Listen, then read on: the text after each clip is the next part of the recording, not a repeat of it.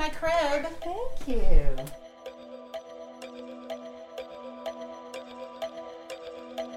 When you're home all day, you start to notice every single little thing that's wrong with your home.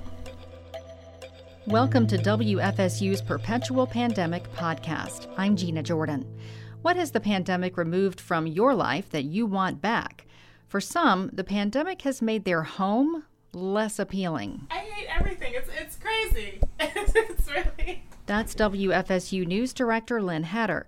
She's been working from home since mid-March. She also has some health concerns that make her cautious about leaving, but she'd really like to leave. I want a new house, and I want a new house for a variety of reasons. Let me show you another reason.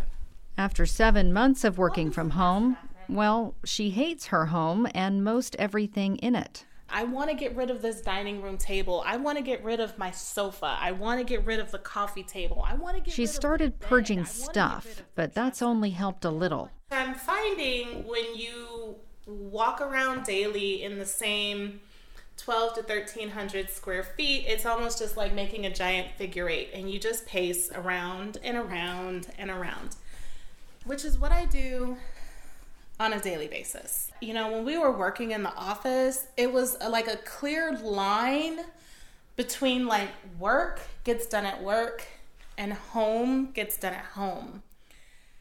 But when you're at home all the time, everything becomes jumbled together, and I find myself going a bit stir crazy because I can no longer sort of separate myself from the tasks.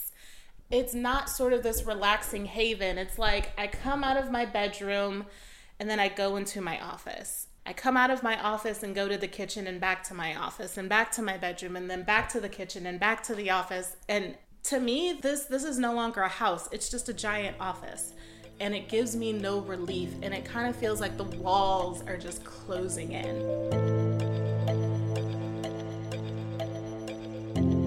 Lynn has a lot of company. Despite the economic downturn caused by the pandemic, home sales are exploding. The pandemic ultimately has had almost no impact on the market if you look at the number of sales. The market this year is only down 2% from last year, and last year was a very strong year. Last year was the strongest year in over 10 years. That's Joe Manassa.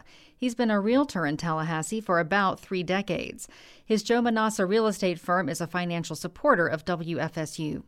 Despite home prices climbing rapidly as demand is high, he doesn't see a housing bubble looming because he says the prices are directly related to minimum wage increases. We spoke via Zoom. What the pandemic has done to impact the housing market has twofold. First and foremost, inventory. There have been some sellers that are hesitant to put their home on the market for fear of bringing COVID inside their home. But we came into the year with too little inventory.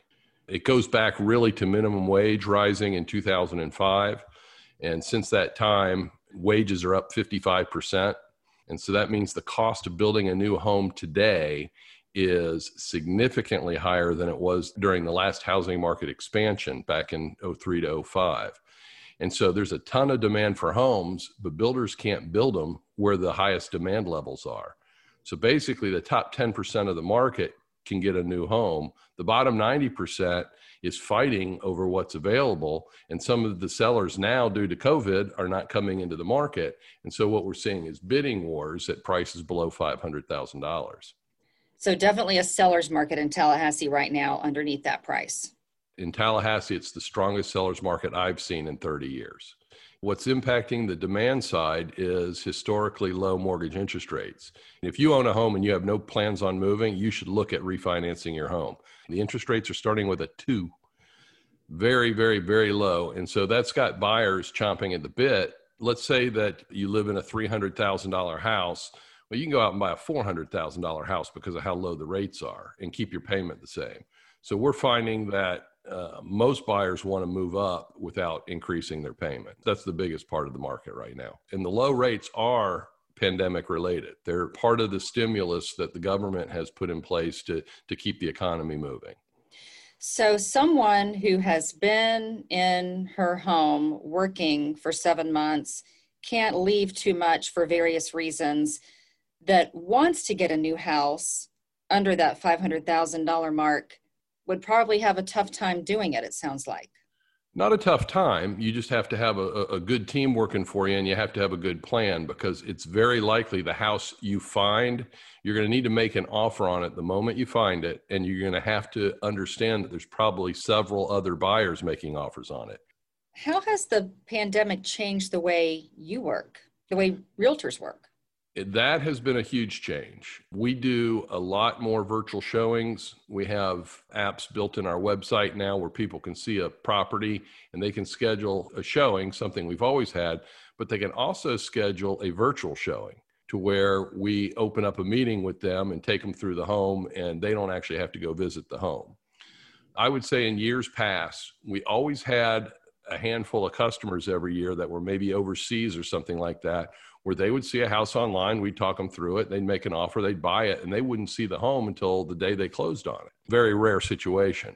We're seeing more of that now, and some of those people are local, and they're only going to see the house that they make an offer on, as opposed to going out and seeing several houses. I'm also curious about people who are buying second homes. We do have some local clients that are wanting to pick up a beach property. We've sold a few beach properties, more so this year than in the past. I think for the wealthier side of the market, having a home down at the beach that they can do part of their social distancing from has been something they like. That's something that's actually surprising, is our luxury homes market is the second best year on record. And it's only a home or two away from being the best year on record. And it's not just the low mortgage interest rates. We've seen more $1 million homes sold cash this year than we ever have. And historically, there are enough homes for sale that there's a little give and take potential with buyers and sellers. But what's happening today is there's a portion of the market that's overpriced, and buyers really aren't interested in those homes.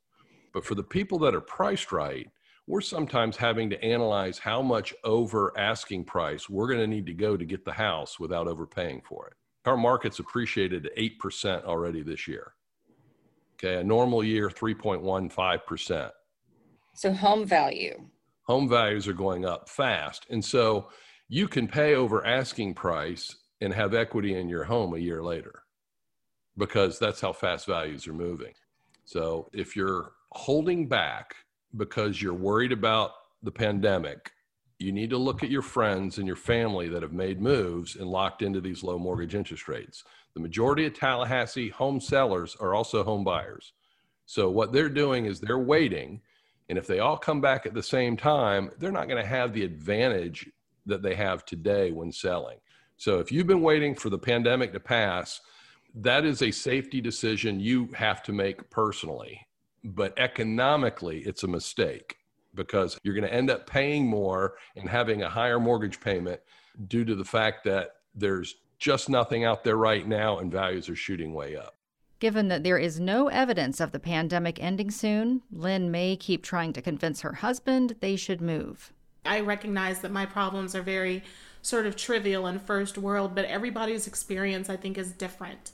And I think that how we're going to emerge from this is probably going to be different for everybody.